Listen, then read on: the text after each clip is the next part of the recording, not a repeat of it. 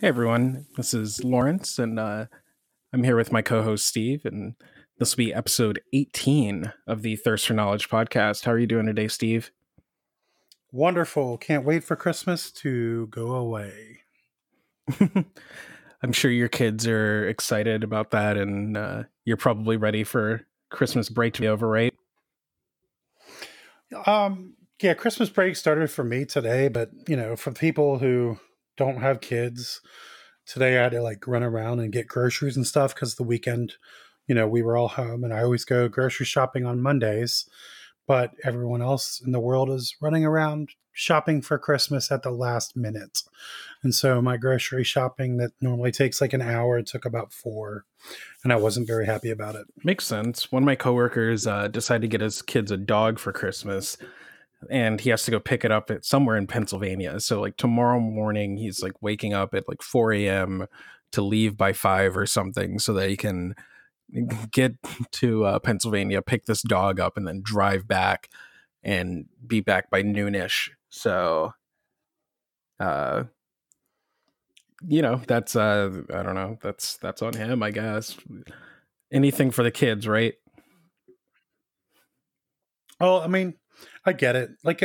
Part of my problem was I had to go to Costco, and unfortunately, Costco sells gifts, and anywhere that and where I live in Florence, Mall Road is where all this stuff is, and it's just heinous to drive in Mall Road during Christmas time. And I've tried to avoid it, but my Cricket needed actual, not my Cricket, my bearded dragon needed crickets, so I couldn't stop that from happening.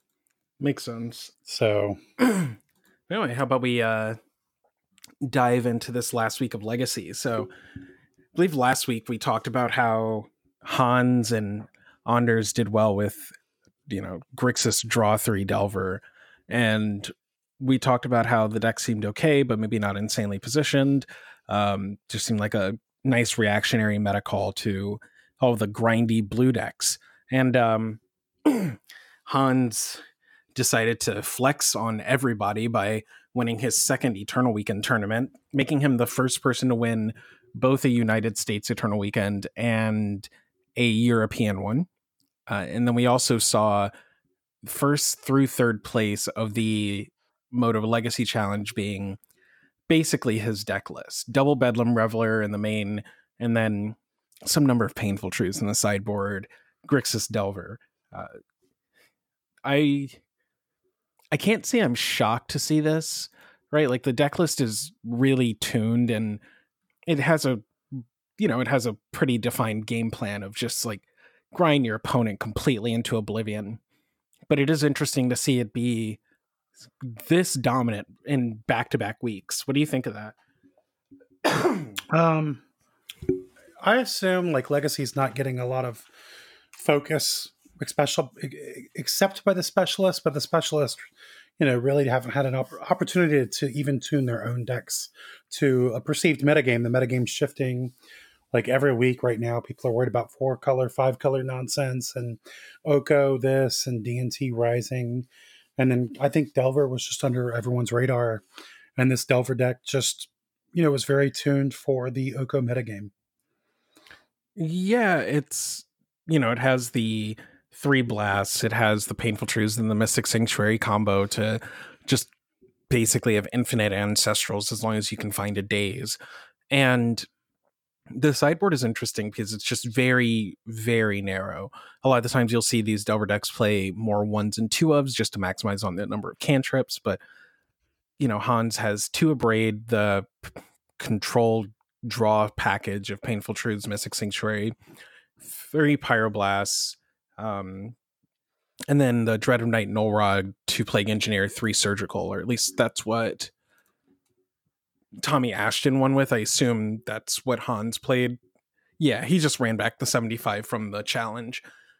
So I don't know. I find this list interesting because my main concern is that you're just awkwardly weak against Storm, potentially. But I guess Dreadhorde Arcanist can kind of free roll that matchup for you. But I feel like there's probably a few flex slots that can be toyed with depending on how everyone else around you reacts, right? I think this list is just soon to beat the fair metagame. I mean, this guy, HJ is not losing to DNT any time of the week. Half of the Dirtle blue decks, he's probably going to kind of steamroll. His deck doesn't care about Oko. Isn't necessarily true that he's not losing to DNT. Like, he has a lot of 2-mana threats. Bedlam Reveler is kind of hard to cast. Gets kind of slowed down by Thalia. I'm saying post-port, he's got the 2 Plague Engineers, 2 Abrades, the Dread Knight and Dread Knight. Yeah, Dread Knight. So, yeah. I don't think post-board he's compensated. Yeah, like I think post-board his board is designed. I think when I was talking about like his board is designed to fight fair decks, and I think like what you're saying about you look at his board and you go, there's nothing there for combo, and he's just got the surgicals, and then he's just like free rolling. He just yeah. And like Pyroblast for sneak and show. But we talked last week about how there wasn't the additional like force negation, Flusterstorm, sometimes extra discard effects that these lists would generally play to have an extra thing, Right. I think it's an identification of the metagame right now because the metagame isn't very combo centric because there's a lot of Thoughtseize him decks running around with Teferi and other nonsense cards and, Drown of the Locks and everything else. So I think combo's trying to adapt still to that. Plus the Veil of Summers, right? Like, the best thing about Hans is he's not even worrying about Veil of Summer. Like, he's letting those other decks do his work for him. They'll mitigate combo while he beats them up. That makes sense. I'm not sure how well Storm has been doing. Or I guess Tagoras top-8'd Eternal Weekend with Tess, I believe. Let me double check that, but I'm fairly sure he played the newer version of Tess that's like all in on Witchclaw Talisman and the like, and yeah. It was Echo of Aeons and yeah. Wasn't it? Is this Echo really of Aeons, for main deck Veil of Summer? I mean, people are Thoughtseize and hemming. So I think that's a smart decision. Also, no, and the defense grids, yeah, because of the Mox Opal package, yeah. Yeah, I mean, do what you got to do, I guess. Oh, and a main deck Chain of Vapor? No way. I'm not sure the website has the deck list posted correctly. Yeah, it doesn't probably because Rite of Flame's in the sideboard. Yeah, it has one Rite of Flame in the sideboard and has. I guess you Burning Wish for it. Never mind. I don't know. This looks like a severely skewed deck, but I haven't paid attention to. They have the deck list correct. I'm looking at what Tagoras posted on Twitter: Quad Veil of Summer main, Chain of Vapor main. I guess like Chain of Vapor makes sense if you're on like a Wishclaw Talisman deck, right? You Wishclaw, then you chain it back under your defense grid. So it all makes sense. One Rite of Flame in the sideboard to tutor for, one Infernal Tutor to tutor for, and then the echoes are split between main and side. Yeah. This is the face of combo. It's Jesus, Veil of Summer is such an obnoxious enabler. Well, they need it as a defensive measure, right? Because it's kind of like, the race to Veil. Yeah, but it says it says something about the format where like your Storm deck has stopped playing discard because Quad Veil of Summer and no Thoughtseizes. No Thoughtseize, no Duress in the 75. Just Quad Veil of Summer, 2 defense grid, and then a bunch of cards to answer like permanents scattered throughout the 75.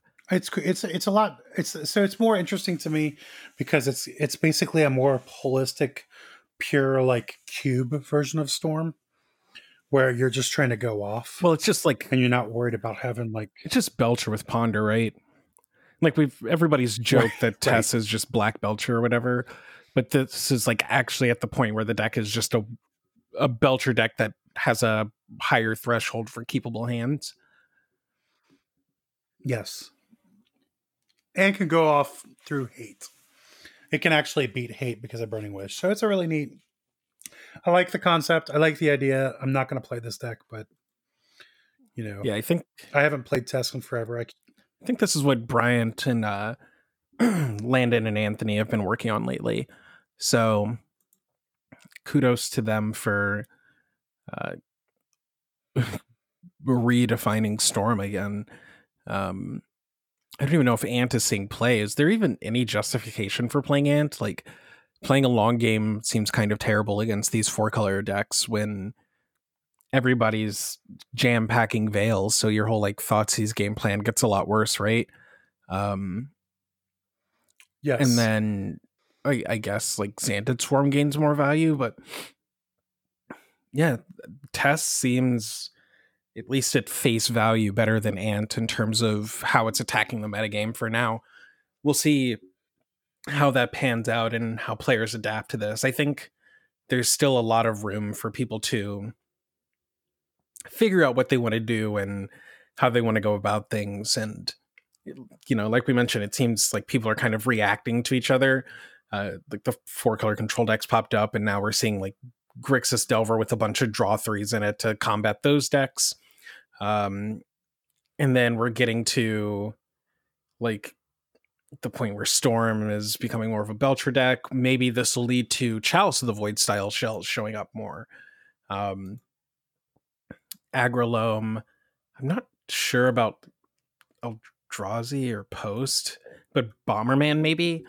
Like, I think you have to play a Chalice deck that has some sort of either combo finish or a bit more consistency than something like I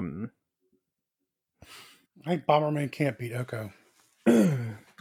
Yeah, I guess Oko does kind of just invalidate Chalice of the Void as like a real axis of interaction, right?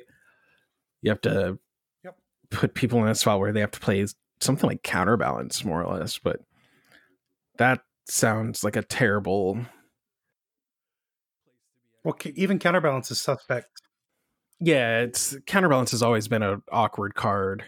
But how would you like to counterbalance not only a 3, but what the hell is Mr. Reveler? It's like a 6 or something.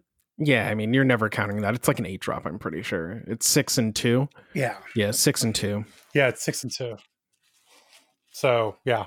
I mean, if Dig Through Time was legal, you'd have a chance, but it's not. So, like, it's actually kind of funny to me. I don't think Counterbalance is good in any of these shells because they even have like main deck Brazen Borrowers half the time. So like they can test you at instant speed at multiple CMCs. Yeah, they can also set up turns where they play like, some, like you said, EOT Brazen Borrower, untap, play something a bit bigger. Your opponent has to do their snap brainstorm shenanigans to set up a counter, and then you just Veil of Summer and there's the game. Yep. Yeah, Veil of Summer stopping Counterbalance.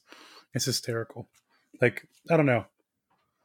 But good job on HJ. He's everybody wants different things banned in Legacy currently, and it looks like HJ should be banned because I think he did well at GP Atlanta. He did well both weekends. He 12-3 all of his GPs this year. Yep. He only played the 3 Legacy ones to my knowledge, but 12-3'd all of them. GP Niagara, the moment of the tournament was walking up to him before the tournament. He was going, "Oh my God, I'm so dumb."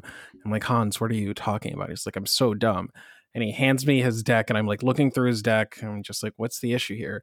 And then I see Basic Mountain, and I look through his deck a few more times. I'm like, "Hans, did you register Basic Mountain with no Scalding Tarn?" And he was like, "Yes."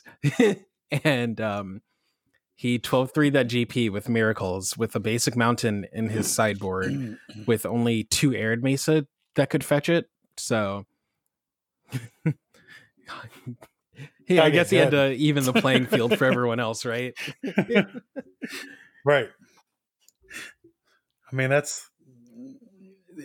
he's been on a tear the last couple years, and this year has been just insane because he's done well also on Magic Online, right? Yeah, he's just a hyper consistent player. Every time you see him do well, it's never a matter of like, oh, that's a shock. It's just like, yep, Hans is crushing. Not a, you know, not a surprise. You see HJ Kaiser on Moto and quiver in fear. Yeah, I mean everything else. Oh, I have to say on the podcast that Lawrence was right. Opposition is somehow still playable because the second place deck was an Oko opposition deck. I don't know if that proves the power of opposition or Oko, but I mean, Oko did make the finals or opposition. Yeah. Can we just talk about the questing beast? Can we just talk about how that's just like the thing now? Like the bug deck from GP, whatever it was that the last Legacy GP. The oh wait, no, this isn't even. No, it was the Europe. No, where is it? Yeah, it's the same bug deck, and the one of questing beast there, and then the opposition deck has a questing beast as well, and that card is I mean, gross. Everybody's playing Strixes. Everybody's playing Strixes. Well, right? It also stops True Name. It stops a lot of random stuff. Anurag and I were doing coverage for the Brazilian Legacy Nationals, and there was like a Maverick mirror where like one game looked completely unlosable for a player, and then his opponent just like plays the questing beast and just destroys him. It was nuts. There's a lot of lines of text. We were actually joking with Anurag. We were joking with Anurag today, and he started a league with Green Sun Zenith Miracles with one questing beast. Of course. So and I hope he does well. I don't know what happened. I was driving around, so I wasn't able to pay attention while driving. I mean, technically I could, but I got kids, and it's not responsible. But I don't know what happens. I can't wait to watch the VODs. Well, to see he's currently still playing it. He has a Tireless Tracker, a Tarmogoyf, a Scavenging Ooze, a Knight of Autumn, 2 Green Sun Zeniths, and the Questy Boy. Yes. Oh, and a Collector Oof. That makes sense. I mean, the Collector Oof I wasn't sure about because he has Astrolabe in his deck. Arkham. Yeah. Okay. But he said he pulls him out when he needs that. I don't know. I don't know. It's interesting. Sometimes the non-bows are worth it, right? Like, I mean, you're playing Questing Beast. It doesn't matter. You're smashing. I really like the Questing Beast. I'm not gonna lie. Like, I think it's the Jace that Jace isn't. It's the Jason. It's got lots of lines of text. We were calling it the Jace of Maverick Mirrors. There you go. That's actually really good. I was comparing it to Jace and the fact that it's got a ton of text. It probably just wins the game. It's actually hard to kill, where Jace used to be hard to kill. It's like there's a lot of things that you can't spell pierce it. Man, it's gonna smash. Like and it's quick too. Like everything it does is insane. He was worried about how to interact with planeswalkers, and I was like, Questing Beast plus the combat stuff. What else do you need to interact with planeswalkers? Well, no, he smashes. He hits them for 4, and then exactly. Deals 4 what to else do you need? Questing Beast plus combat stuff. That's one of it. Like, and they can't block every time he like look at the board state, and it was like he played against elves and he played against a mentor deck and he played against that. Every time they could not block Questing Beasts. They did not have enough power toughness, and it was hysterical. Like, I was just like, this card is actually good every time. So I don't know if it's actually good, but yeah, I think it's just a powerful card. If you're playing green, it just seems like a free roll to have a singleton copy. Is Green Sun Zenith the new Ponder? Is that the Ponder? I don't know about that, but I think green is just gaining a lot of playability. So, like, these green decks need some counterplay against planeswalkers. Well, like, hear me out. If you need Ponder, because you're not sure. You want to make sure and hit your land drops correct and play against the correct side of the metagame. But if the metagame is pretty much skewed towards fair, Do you want Ponder or you just want Green Sun Zenith? Because Green's got like enough powerful cards, anyways, to deal with some combo decks, but almost all fair My decks. first question was like, why not both? But probably space, right? I don't think these. So what is it? The bug deck doesn't have Ponder. It looks like it just has Astrolabe and a bunch of other creatures. I think it kind of just depends on what angle you want to attack on, right? Like if you think the go wide constant pressure game plan is a bit better than trying to fight the control decks on the same axis. I think it's just a matter of like maximizing where you're best as a player. I know some people who are loving all of these blue mirrors and are just like, yeah, I'm doing super well in them. And then I think there are other people who are going to want to sidestep playing these blue mirrors and like, the opposition deck, you get to have access to Oko, and the same thing with the bug deck. You get to have access to Oko, but you're more of like a creature centric shell. So you get to play like a pseudo control game while also playing this creature beatdown game. You're playing haymakers. Yeah, exactly. Like that's what's scary, right? Like you're it's like where the other decks like cantripping and sculpting and getting ready for the big turn. They're just like, no, every turn I'm gonna play the Courser on 3. And Courser's like, is it a card? But you know what? I mean, if like, if it means they get an extra card off the top as a land drop and they start, sculpting their hand while hitting you, that's super annoying. Tireless Tracker is just that's just a plain annoying magic card. Like it's not great, but it's annoying against control. I mean, it gives you a lot of value. Like the deck is kind of at a certain point just green 2-for-1s, right. Right.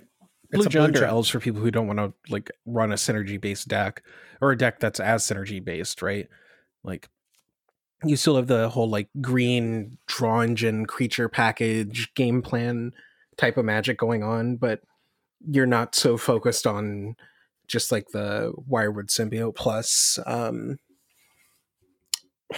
Elvish Visionary thing, or all of the elves combo aspects. You're just playing a much fairer game in just increasing the power level of your cards, or like the floor on your cards. Your ceiling may be not as high or maybe similar, right?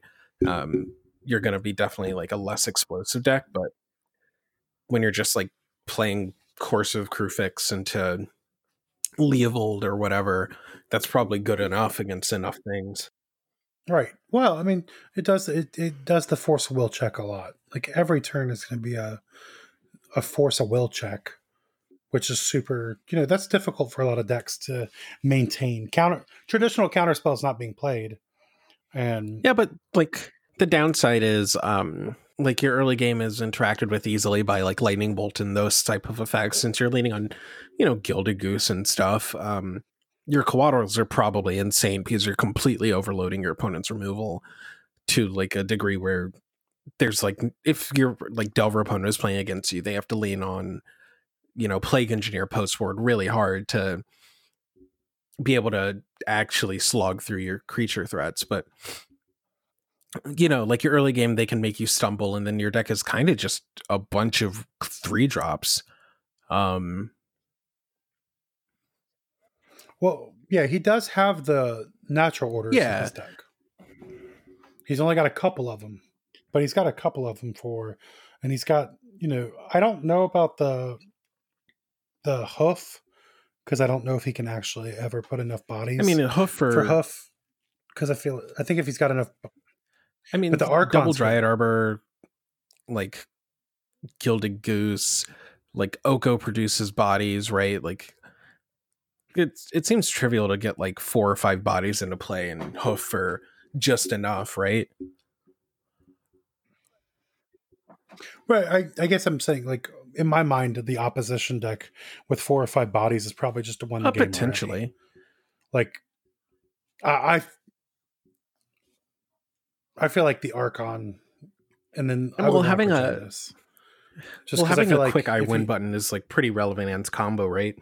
Like, sure, you have the games where you're going to Archon them out, maybe, but there's also games where you want to hoof them out, or like just present the fast clock, or you may like draw your Archon. So you want the hoof to just go, all right, put you to 3, hope you can't go off through my singular force of will or whatever. That's true.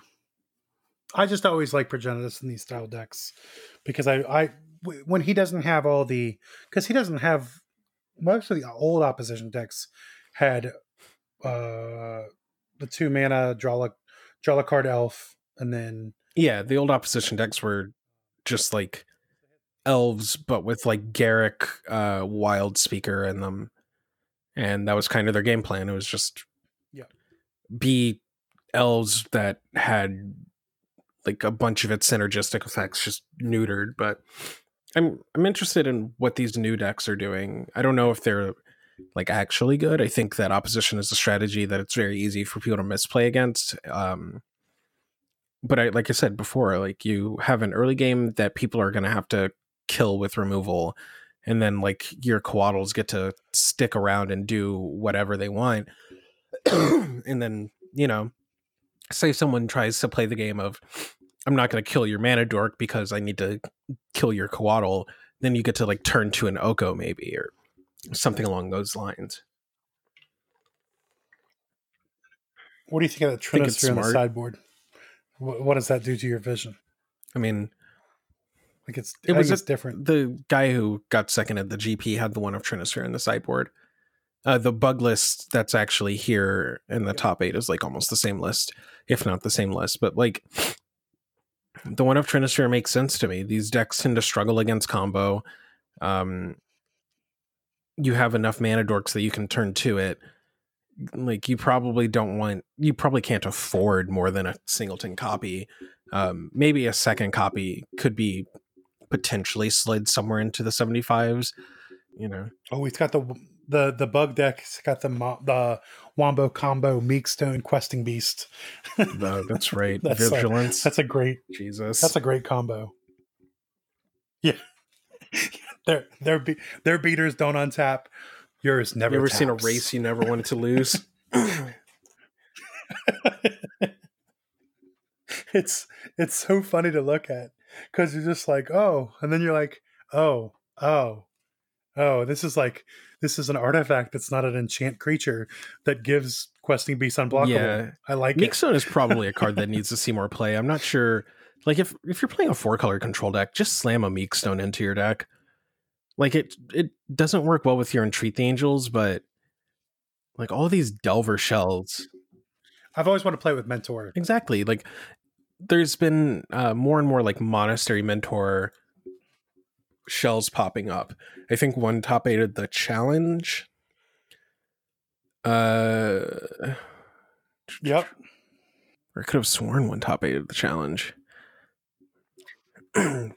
Well, there was a list floating around. Gootbrod, yes. Johannes Gootbrod, the Miracles Master. No, he didn't have Mentor in his list. He just had one Entreat, one main in the main, and one in the sideboard. And then Oko. I guess these guys aren't playing Meekstone because it doesn't pair well with Oko. But I know, maybe I'm thinking of lists from... I'm thinking of Oliver Tomiko's list from the Players' Championship. Yeah. And like his list is super inbred because of that tournament structure. But like, if you're playing like a Monastery Mentor style shell, maybe consider a Meekstone. It seems pretty good right now. I mean, you could I would actually think that would kind of help you. Like, so you could play around the Oko shenanigans, because even if it like becomes a problem, Meekstone. You could elk your own Meekstone to make it like you could. But if it didn't be a problem, you can just like you could start elking their attackers that aren't powerful enough, make them to a 3/3 so they don't untap. Like forever chaining, keeping their stuff under lock. That's just hysterical, right? Yeah. It makes Oko an assassinate, basically. As long as the Meekstone's in play, he has the assassin. Pretty clause. much. It just turns Oko into like the 5-drop Gideon. Like basically the same text at that point. which is nice. Yeah. Yeah. Was there anything else that stood out to you? Was this Painter? No, this is Blue Red Delver. I know there's some Painter lists floating around. Yeah. We see Thomas Marr top eighting yet another tournament with his 5-color deck. Because Thomas Marr, his hobbies are playing 5-color control and top eighting tournaments. Still playing 3 Arkham's Astrolabe in a deck that's playing Hymn to Turok and Oko and Teferi in the main board and Swords to Plowshares. And Swords to Plowshares. Just two. Yep. He's got bigger nuts than me. He's not scared. I don't even know how he gets to these tournaments with his nuts dragging on the floor like that. Yeah, 3 Inquisitions also.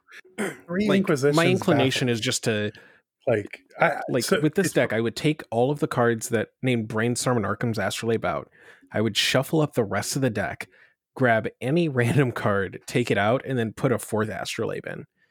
And that's my inclination here. Yes. Like the 4th Baleful Strix, something. Well, he only has the 2 basics. I know that's so weird. I know he only has the 2 basics, which gives more credence to 3 Astrolabe, because drawing too many Astrolabes a problem, right? But you're still a 5-color deck, so he can't. Well, actually, that's what I think he needs. I think he needs the 4th one because he only has 2 basics, right? If that makes sense. There's 2 ways to look at it. There's your way of you only have 2 basics. You need to have 4 Astrolabe because, how do you function out from under Wasteland? And then the other side is because you only have 2 basics, the 4th Astrolabe could become a liability because it could end up stranded in your hand a bunch based on your fetch patterns. So I'm not really sure. I played this the same weekend he did well at the GP and got at my local shop and got demolished by D&T, which was very humiliating for me because I never lose to D&T and always disrespect that deck. But when you show up with only 7 duels and 2 basics and then 11 fetch lands, D&T can get you. And they got me. My mana was choked. The Arkhams were revoking the Astrolabes. Arkham's Astrolabes. You just got wastelanded to oblivion. I didn't have K Command. Right. Well, you didn't have K Command either. Normally you have K Command in this deck to kind of give you the 2-for-1 to kind of get over the hump, and you don't. Well, your bug control splashing white and red is the thing. The old lists were Grixis control splashing green, but now it's just a whole different monster. Right. Yeah, and you have removal at every color, and that was a problem. And there's just a lot of cards that don't do anything. The Teferis don't do anything in the matchup. And his board doesn't actually improve the matchup at all. He gets 2 swords and 2 engineers, I think, and that's it. You get library. So you're just basically true. No, library is a card. You get library. I forgot about library. I get what you're saying. You have a subset of cards that don't seem that insane in the matchup, and you can see yourself losing to Death and Taxes, kind of just getting to do its thing for a couple turns in a row. You just awkwardly flounder. Right. Well, I think HJ is never losing to Death and Taxes post board. He's actually kind of, and I think it's smart to hedge for it, especially over there because there's a lot of D&T over in Europe. So it makes sense. That's probably something we should touch on, just how regional metagames affect these tournaments. For Niagara, we were talking in the Discord about how Nimble Mongoose may be a more playable card because Tundra is often overrepresented. Not GP Niagara, Bologna. Excuse me. We were talking about Nimble Mongoose. And for a tournament in France, Han's playing a Delver deck that has a bunch of draw threes in a field that's likely going to be saturated with a bunch of control players. Um, it's probably like pretty game breaking, right? Like you say there's going to be fewer combo players, you put more stock in control, and then you make your hedge for death and taxes because random European guys love playing death and taxes. And you have like a deck that's proactive and it's doing something relatively powerful, as well as like uh, having its hedges for the most common bad matchups you expect to see. And it doesn't shock me that he did so well. Yeah, I think he just played really smart. I think he said, you know, fair games, fair magic is where we're at. Even though I would, fair is a loose word with how powerful these cards are now, but fair is where we're at. I'm not worried about turn one combos. Maybe a reanimator. He's got 3 surgicals for it. That's it. He would have probably had to fight against Dredge or something like that because he wasn't prepared for that. But how many people are going to show up competent Dredge pilots to a big money event? There are very few people who show up to events with Dredge anyway, so it's just not something that I generally metagame for. And like you kind of just get your reps in against Dredge and learn how to beat them. And if you beat them, you beat them. If you don't beat them, then you don't beat them. And even Storm, like his Storm plan, a lot of these Storm decks are now basically empty of the Warren decks. He's got the Plague Engineers. He also has the No Rods. He probably would have. Hans beat. Yeah. Like he probably would have had a hard time. Hans ended up beating Tagoras in the Swiss, I believe, which, now that you're mentioning it, the deck is pretty in on Empty the Warrens, and Hans has his Plague Engineers and his No Rod, and like the way that these new test lists are built, you can board in like more shatter effects, and they aren't insane, but you're not going to completely hate yourself for it.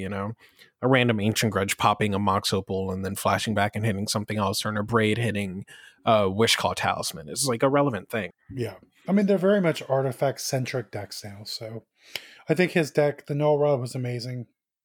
Are we boarding a Null Rod against the Astrolabe decks? Basically. Maybe on the play. Maybe you don't need it because you have so many draw spells. I think on a play you would. Sorry, what were you? If you see Mystic Sanctuary, I think you 100%. That makes sense because they're more likely to sit there and fetch a bunch of islands, and then you just get to destroy them. Yeah.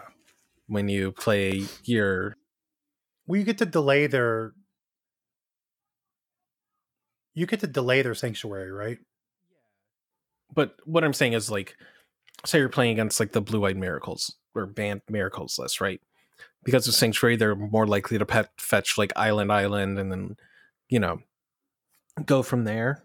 So if you No Rod them, then they just get like stuck on High Tide mana. Right. Or they start fetching plains, forest, whatever, and then you don't have to worry about recountering the Terminus for a little bit, right? Like that's what I would assume they'll eventually hit lands, but they'll have to fetch, non-basics because they can't fetch the duels, even though they have the island subtype, because your wastelands you'll have some wastelands in there. Like I don't think wastelands are coming out of many of these decks right now because of Han's deck we talked about last week, and I don't know how many wastelands he can board out because of his 3 drops. Probably 2-ish. I guess painful. Yeah. So he'll have some. Maybe 3. You can probably board out 3. Go down to 17 lands. Yeah. Because you're boarding in Sanctuary. That's probably fine. And then you're cutting like 2 Fatal Push, maybe some number of Brazen Borrower, maybe not, and then probably shaving some number of bolts, and then boarding in like your Blast, Sanctuary, Painful Truths, and then depending on if they're like a snake deck, you'll look at Plague Engineer or whatever, and then maybe consider Null Rod on the play or something. And then like against Miracles, you'll consider some number of Surgical and probably just cut all of your Wastelands.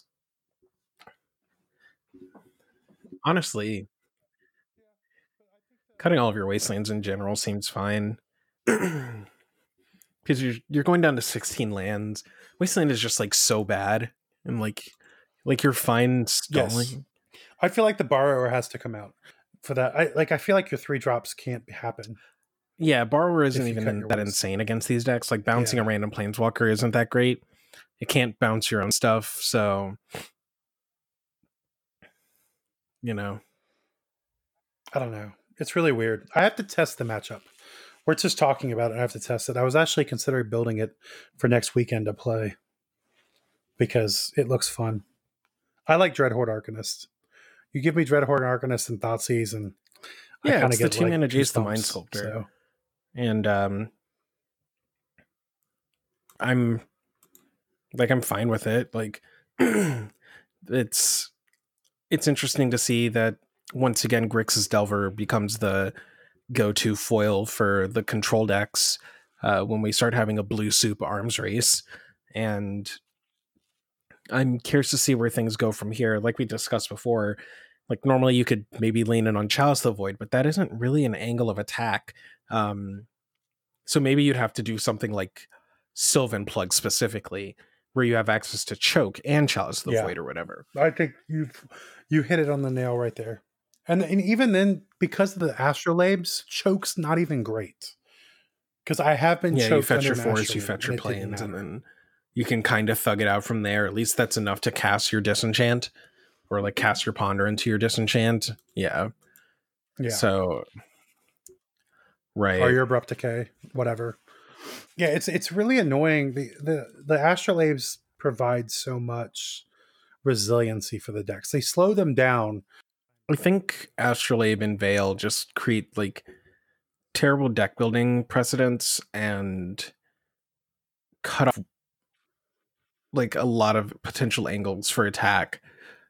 So there's probably something out there that could maybe attack these decks, but I'm hard pressed to really think of something that can like answer the format and punish all of these blue decks, because we're just getting back to the point where you should just play these blue decks, which is kind of like every legacy format. And the litmus test is like how miserable the blue decks are, or like how egregious they are in terms of abusing color. And right now we're back to just abusing color. Yeah, it's just it's really weird. Like the NRG Championship Series happened this weekend as well.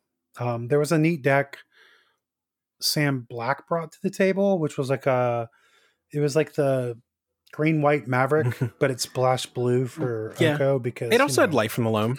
Why not? And I mean, right. Well, it was green white depths, right? Like green white depths sometimes played Loam, sometimes didn't. You know, the Maverick depths deck, and he only has one depths, one stage.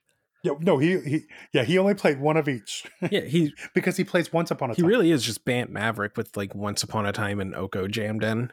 Yeah, he reduced all his numbers, and it's cool. It's a cool deck. He's got some Spell Pierces in the sideboard, but his blue is mainly and only for.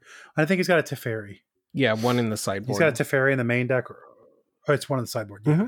I remember seeing it.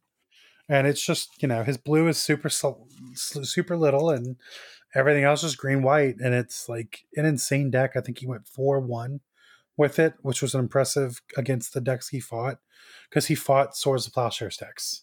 But every time I saw him on stream, it was against the Swords of Plowshares deck. You weren't worried about Plow decks. Maverick was already like fairly decent against Plow decks when it was just a bunch of dorky creatures and then chokes. And now you get to play a Maverick deck that just has 4 Oko in the main deck and like Palace Jailer, okay, like you don't even really care about your creatures. Like you're worried more that your Oko isn't going to resolve. Right. Actually, with 4 Okos, he doesn't even care about that. Right. He's a Mox Diamond deck. He's powering his stuff out, and he's like, basically it's like what we talked about before without even having Force of Wills. He's just like every turn haymaker until you call Uncle. I find it curious that does he have crop rotation in his deck? He doesn't have crop rotation. So he has Bojuka Bog, but no crop rotation. And then he only has the 4 Knight of the Reliquaries, and he doesn't have Sylvan. What's Elvish Pioneer? He doesn't have that card, but also like he doesn't have any cycle lands to pair with his loam. So I'm kind of inclined to believe that. So I did listen to the Pro Points podcast, and Sam talked about like theory crafting this deck and then deciding like maybe I'll play 2 Moto Leagues with it just to see if it's actually functional. So I think there's probably room to tweak the mana base in terms of maybe some of the tech lands. Because this just like doesn't strike me as an insanely good bog deck when your crop rotation engine is like also your main threat and you don't really have anything else to back that up. So it could definitely do with some Elvish Reclaimers. It does have the Once Upon a Times to pair with Finding Lands, but it's not the same. Like, he basically couldn't... He can't instant speed any of his stuff except for by night. Exactly. So it's all like on the table. And like Bog is specifically like the one land that you really want instant speed availability for. Like, you know, the depths combo, sure. It's like nice, but it's not game breaking. But like having access to a fast Bog and instant speed will like outright win or lose you games. And I think that not supporting that makes me inclined to just not want the card in my 75, or makes me want to have more cards that support it. But you know, Elvish Pioneer, I mean, he could put it in there. Elvish Reclaimer, yes. I keep thinking Pioneer, which is like some dorky elf from like Odyssey that lets you put another land in play or something. I think he could cut a Green Sun Zenith and an Oko to have 2 crop rots real easy. But I don't know if he wants them. It might make more sense just to cut the Bog. Yeah, I think I would. I don't know. I kind of just want some cycle lands in this deck. But I think it's a nice, you know, baseline point to try the deck from and see where it goes from there. Well, he also doesn't have Horizon Canopy, so he could just run that. Right. He has like no cycle lands, but I feel like you'd probably want like 1 Canopy, 1 Tranquil Thicket or something in theory. But the way he's built this space is a bit tight, so like the only cards you can really shave are like maybe Green Sun, maybe some Once Upon a Times, maybe some Okos, and then the rest of his deck is like basically just one of Green Sun targets. So I don't think you can cut Once Upon a Time. I think once you cut the first one, you might as well cut them all. If you can't have the free one, you probably don't want it. I think 3 probably. You'd have to plug it into a hypergeometric calculator, which I'm not going to take the time to do like at the moment, but I don't think the math is insanely different between 3 and 4. I get your point though, but I think that you could maybe shave the 4th one and still have a functioning deck, or at least still like have that card be functional enough, right? Yeah. I mean, for me, the big thing is like the Green Sun Zeniths lose value after so many creatures, because he does have like some white creatures in his deck. I think he's got a Palace Jailer. He just has one white creature, right? Jailer. I guess that's the only one. Yeah, that's it. He has 2 Palace Jailers, and he just decided like this card is good enough to just not be able to tutor for, which, you know, makes sense. Yeah. But that like mostly covers the tournaments of this weekend. I was having a discussion with Rugved where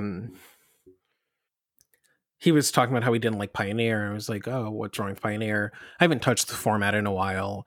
And I was like, it seems pretty fine. And it's just like, oh, the format is just like so terribly snowball-y. I was like, that makes sense. That's kind of how Magic design has been slanted for, you know, the whole period of cards that Pioneer is legal. And I mentioned that, you know, non-rotating formats probably all just need Force of Will style effects to mitigate the die roll. What are your thoughts on that? I saw your tweet about this, and I really thought about it for a while. I actually thought about it from multiple angles, and I have to agree with you that an effect that can mitigate the die roll, especially skewed to whatever is the problem, would be very nice. Like, it doesn't have to be Force Will. It could be just like a removal spell that like makes you pitch a card. You know, something to get some of the tempo loss of losing the die roll. Sorry, you cut out there nice for a minute. What What did you say?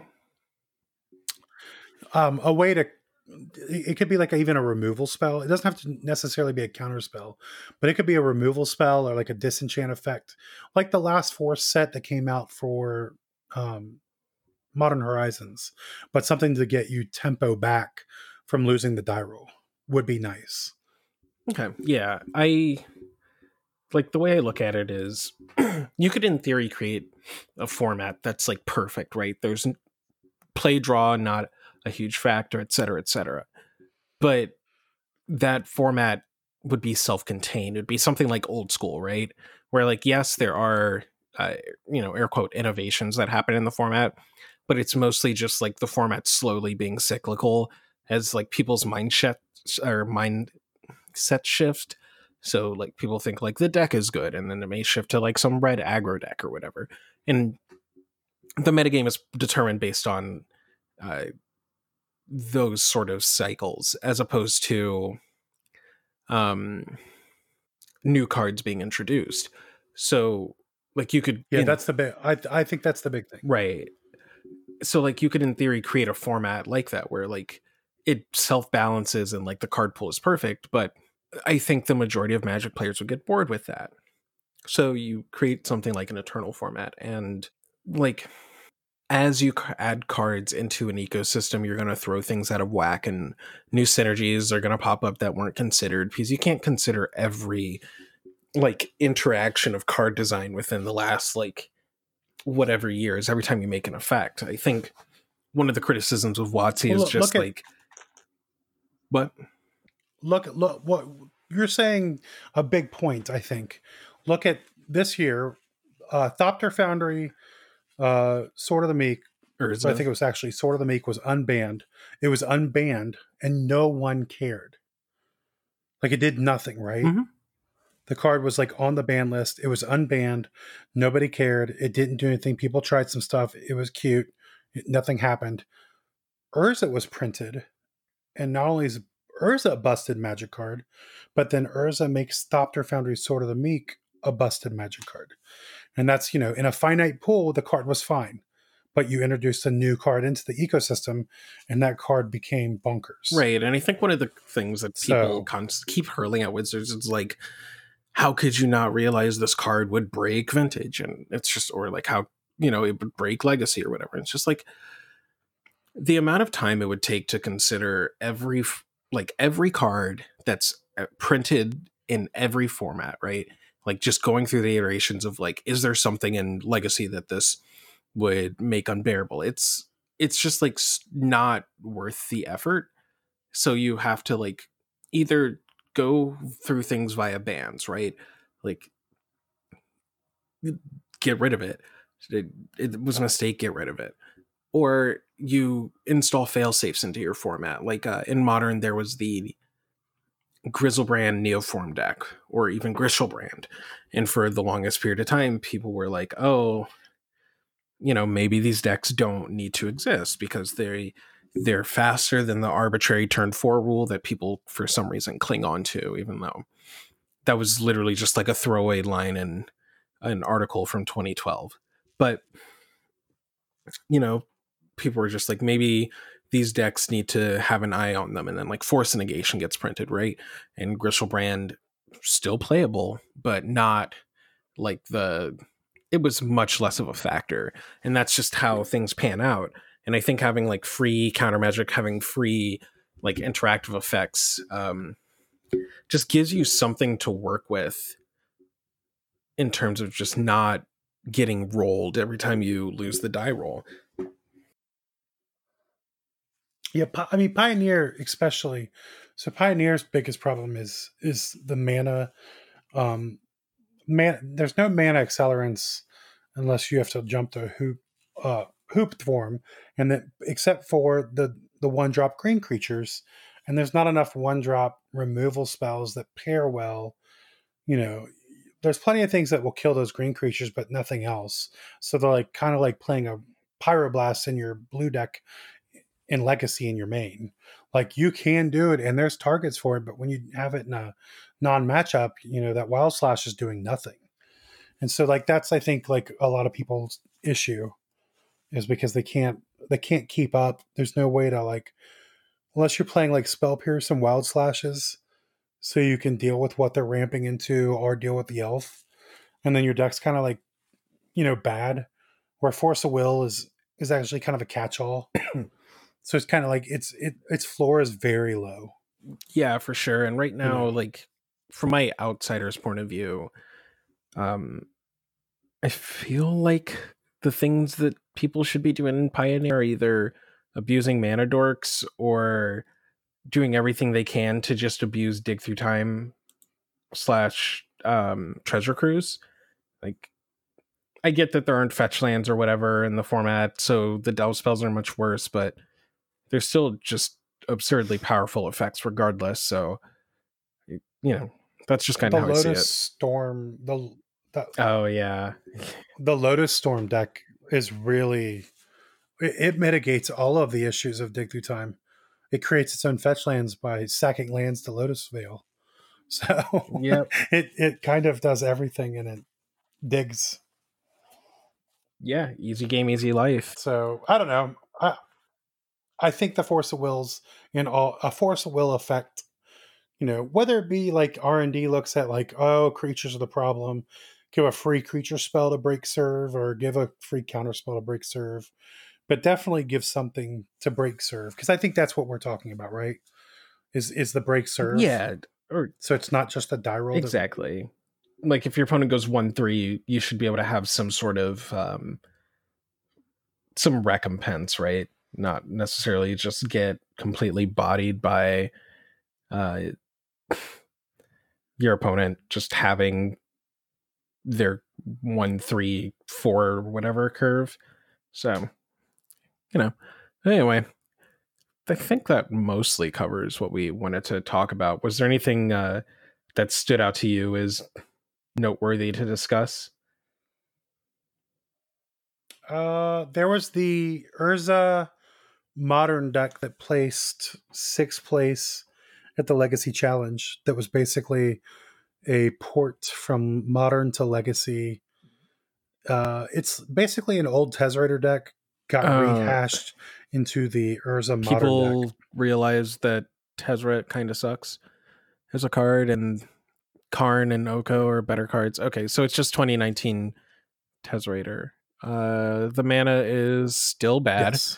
Well, But you have better. Emery. He's got like 4 the basics. mana's still bad, but you have Emery in your deck, so like you can buy back your Lotus Petals or whatever. Like one of the issues with Tezzerator is that you were deck trying to play like Ancient Tomb Chalice and then also be blue, like had double blue spells, and you also had like blue black spells and blah blah blah. So blue red, right, you were red. just like this terribly color intensive deck. Look at the number of Sword of the Meeks in the main deck. Does it not have Sword of the Meek in the main deck? Oh, that's sick. Just tutoring it up with Karn. That makes sense. You literally never want to draw that card. Yep. And like, right. Before these decks used to play like Thirst for Knowledge to like filter out their bad draws, but so many other cards have been printed that there's almost no space for that effect. So yeah, I guess that kind of makes sense to me. Right. Yeah. Like I feel like the Dimir Signet was their Sword of the Meek, and they were like, yeah, I'm just gonna put a Dimir Signet in here because it's just a one of Dimir Signet. One of Dimir Signet, some Lotus Petal, 3 Lotus Petals, and 3 Mox Opals. Like these numbers make sense to me in terms of just like it's the same thing. You're just trying to like 1-3-4 people. Like you're just trying to jam 2019 cards ahead of schedule, and then your sideboard is literally just more 2019 cards, and then like Abrupt Decay and Ensnaring Bridge. I do like the double Ensnaring Bridge. He even has the mist. Yeah, and he's got the Mystical Dispute. I mean, like, it makes sense. Crazy. You need a Pyroblast effect, and but it's cool. Like you're a Chalice Shell that plays around Chalice. Yeah, it's the Pyroblast for Chalice, right? That's what's kind of cool about it for me. Also, like he's got the Abrupt Decays. Like it's a very interesting deck to me. Um, you have like the one of Psy in the main deck. I feel like this deck can fight This is the multiple type of angles deck very that well. does well until people realize what's going on. Also, like I said, it's still just a Tez Raider shell functionally. So, like, or well, like you mentioned, it's a Tez Raider shell, and looking at this mana base, four Ancient Tomb, four Sea of the Synod, and then a bunch of non basics. These shells very much tend to awkwardly struggle to just like mana denial effects, null rod, stuff like that. So I think it's cool that this did well. I think it's definitely something that can be answered pretty easily if people want to. So I don't think it'll ever be like a, oh my god, not Oko Urza Stompy is destroying the format, because it has like very clear weaknesses. But I do think it's cool that people are trying stuff like this.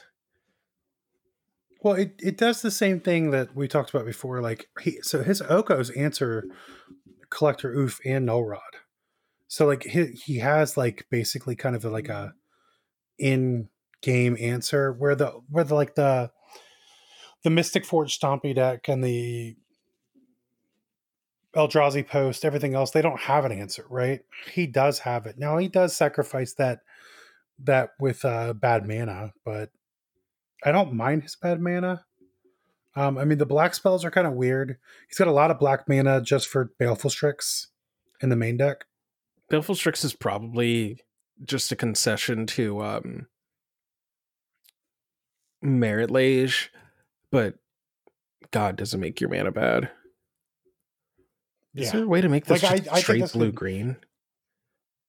Oh yeah, just don't play Baleful Strix.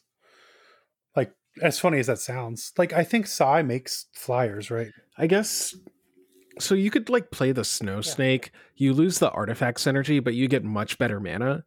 And then like sideboard wise, you lose exactly Abrupt Decay. So it's like not that hard to splash Abrupt Decay off of like one Underground Sea plus your fetch lands and then like your baubles and stuff to still have the access to the two decays. So you really don't need to like make your mana bad by having the Baleful Strix in the main deck, but maybe we're underestimating like the amount of work that Mox Opal's putting in or whatever, or like the Lotus Petal Emery engine. Well, it is Emery recasting Baleful Strix. That's probably what we're missing, right? Yeah, that is your new draw engine in these decks. So yeah, maybe it's worth it. I'd have to see it get played. I'm just operating mostly off of my history of seeing these shells get piloted and generally either steamroll their opponent or just get tripped up and brutally destroyed.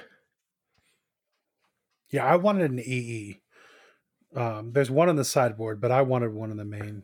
But I guess we are busy at all the numbers, so Yeah, maybe you can't run it. you're busy at all the numbers and you're still a Karn deck, so you still have access to it. Game one, technically. What are your main things you're trying to EE game one? It's just like a bunch of like one drops, like elves basically, or like maybe some interaction with death and Yeah, taxes. probably not worth it. Probably not worth it. But it was the deck that stood out to me the most over the weekend. Was basically like the Bant Loam deck was cool, which or whatever the Maverick with Dark Depths, Yeah, Bant Maverick, Oko Maverick. and then like this deck was really cool because I mean it plays well. It fought a lot of decks that seem really annoying, and it probably did really well. So it is it another sign of Oko's a problem, probably, but I I really still think that like maybe Oko is the problem, but I still think Astrolabe and Veil are like cards that are probably warping deck building way more, and I I really think that once if those effects are taken care of, we'll see Oko still be like a very powerful card, but it'll be much more manageable. I saw a rug deck. Honorok played against it and Arkin. It was a rug Delver deck with basic mountain.